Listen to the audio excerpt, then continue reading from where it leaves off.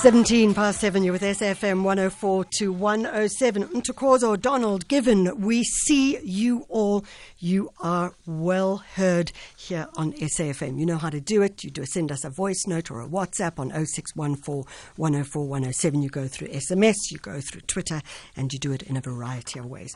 We're going to start with our conversation on community. And hey, if you wondered what that song was, Miley Cyrus and Flowers, the choice of the JSB as we kick in with the first big fat juicy of the morning. Next up is yours. So, social work. What is that? How does it work?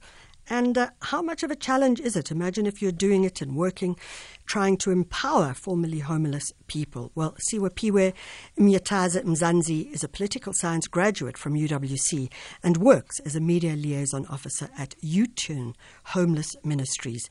Siwaphiwe, thanks so much for joining us. Thank you, Michelle, for inviting me.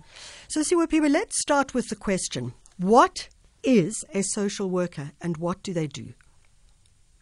So, Michelle, in my understanding and the work that we do on a daily basis, a social worker is someone that really cares about community services, and it's someone who really believes in the betterment of society through their skills and their profession. So, for instance, I got familiar with social work when my mother was ill. She was diagnosed with HIV.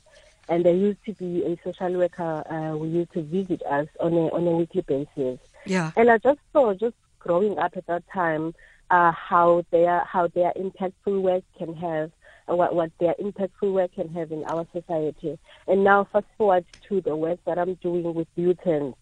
U-Turn is an organization that assists individuals with skills to overcome homelessness. And what we do, I would say for me, whatever that the work that we're doing, social workers are the pillars of the work that we do, because it's them who are on the ground working closely with those who need support to leave the streets. So if I were to, in a nutshell, I would say it's someone who's passionate about community services. Spiwa, do people have to study to be a social worker? Is this something that you can go into, or is it a post-grad study, academic process? In fact, people do study. They have, for instance, at U-Turn, we don't employ people who have just done short courses. We have qualified social workers. We have qualified occupational therapists. Those are people who have spent 3 years to 4 years in a higher institution getting trained for being social workers. Siwaphiwe, maybe you could talk to us more specifically about some of the work that you are doing with people who are either homeless or formerly homeless. How do you assist them in the work that you do? So U-Turn Homeless Ministries is an evidence-based organization. Everything we do revolves around our 4-phase program, which entails change readiness, rehabilitation, work readiness, and employment.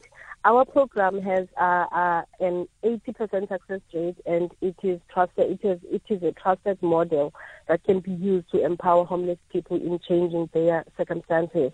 So what we do on the change readiness, that's the phase 1, where we are engaging with. These are people who are still homeless, but some of them they do want to change. Some of them they don't know how to change their circumstances. They don't know how to leave the streets. We take them through our service centers where we engage them. We give them hot meals. We give them some support when it comes to talking, because most of them are not familiar with even engaging and having a normal conversation with people. So that's when we get to see how ready they are to leave the streets, and therefore to also see if we can now invest in them, in assisting them holistically to leave the streets and offer them all the support that they need. We believe in changing narratives, especially because the house community at times is not well equipped on the issues of homelessness. So also our role is to debunk some of the stigmas and discrimination that people who experience homelessness have been subjected to. And okay, Siwaphiwe, I'm going to pause you for a moment. We need to go to a break, but when we come back, I've got a question for you as well. At SAFM Radio and at Mish Constant on SAFM. We like to start the show on a Sunday morning looking at community, looking at people who are working in the community as well. Siwaphiwe Myataza-Mzantsi is a political science graduate, but she also works as the media liaison officer at U-Turn Homeless Ministries. Siwaphiwe, one of the questions I wanted to ask you is, we have a lot of not-for-profit NGOs in this country, and they do an enormous amount of work. In many cases, they do the work of government for good or for bad reasons. I'm not commenting on that. But often they do it at a less costly way of doing the work. Having said that, there are so many of them. Is it possible for us to get people to work together as organizations, that you don't have a whole bunch of small organizations? Or is it because of geography, etc., that happens? Thank you, Michelle, for that question. I think while it's important for us to collaborate, but also looking at these issues, it's very easy to be overwhelmed by the numbers because, for instance, in the homelessness sector, it is estimated that there are more than 200,000 people that live on the streets. That means already we need organizations, we need to join hands. So I would say it would be very difficult that we work in small portions. It's better when there's more organizations, but also trying to collaborate together. For instance, with us, U-Turn, we have now partnered with MES. We are now trying to get rid of cash in the streets. We have launched a voucher system where we are making sure that we educate and also empower the society to not to give money to homeless people, but rather give them a voucher, because through the voucher, excellent. Because through the voucher, a homeless person can get a hot shower, a meal, and a clothing item at our services centers, and that also gets them at least 1 foot in terms of getting the assistance to leave the streets permanently. So I would say collaborations are important, but also, I mean, the more we have more organizations, that I guess that's better in terms of the workload. I love the voucher idea. I think it's a really, really smart idea, because then people can also choose what they're getting, but they can also make sure, and you can make sure that people are able to get real food, healthy food, etc. as well. So if people want to get hold of you, because I'm sure you constantly need help and support and resources, how do they do that? Yes, so Michelle, we have a website which people can go to, can access homeless.org.za. But also, Michelle, just briefly, I do want to say that U-Turn is a founding members of the National Homeless Network, and every 2 years we participate in a national conference with stakeholders from all over the country to share and learn best practices. And we're hoping to host that conference in Cape Town in 2024. So people must be on the lookout for that, but they must go to our website and check all the work that we do, especially those who want to volunteer and donate and just assist us. Please, can I ask that you keep us in touch with that National Homeless Conference? I think it's going to have some very, very interesting insights coming out of it. I'm going to close off, and I'm going to Siwaphiwe. I'm asking you a curveball question, and it's no reflection on your personality.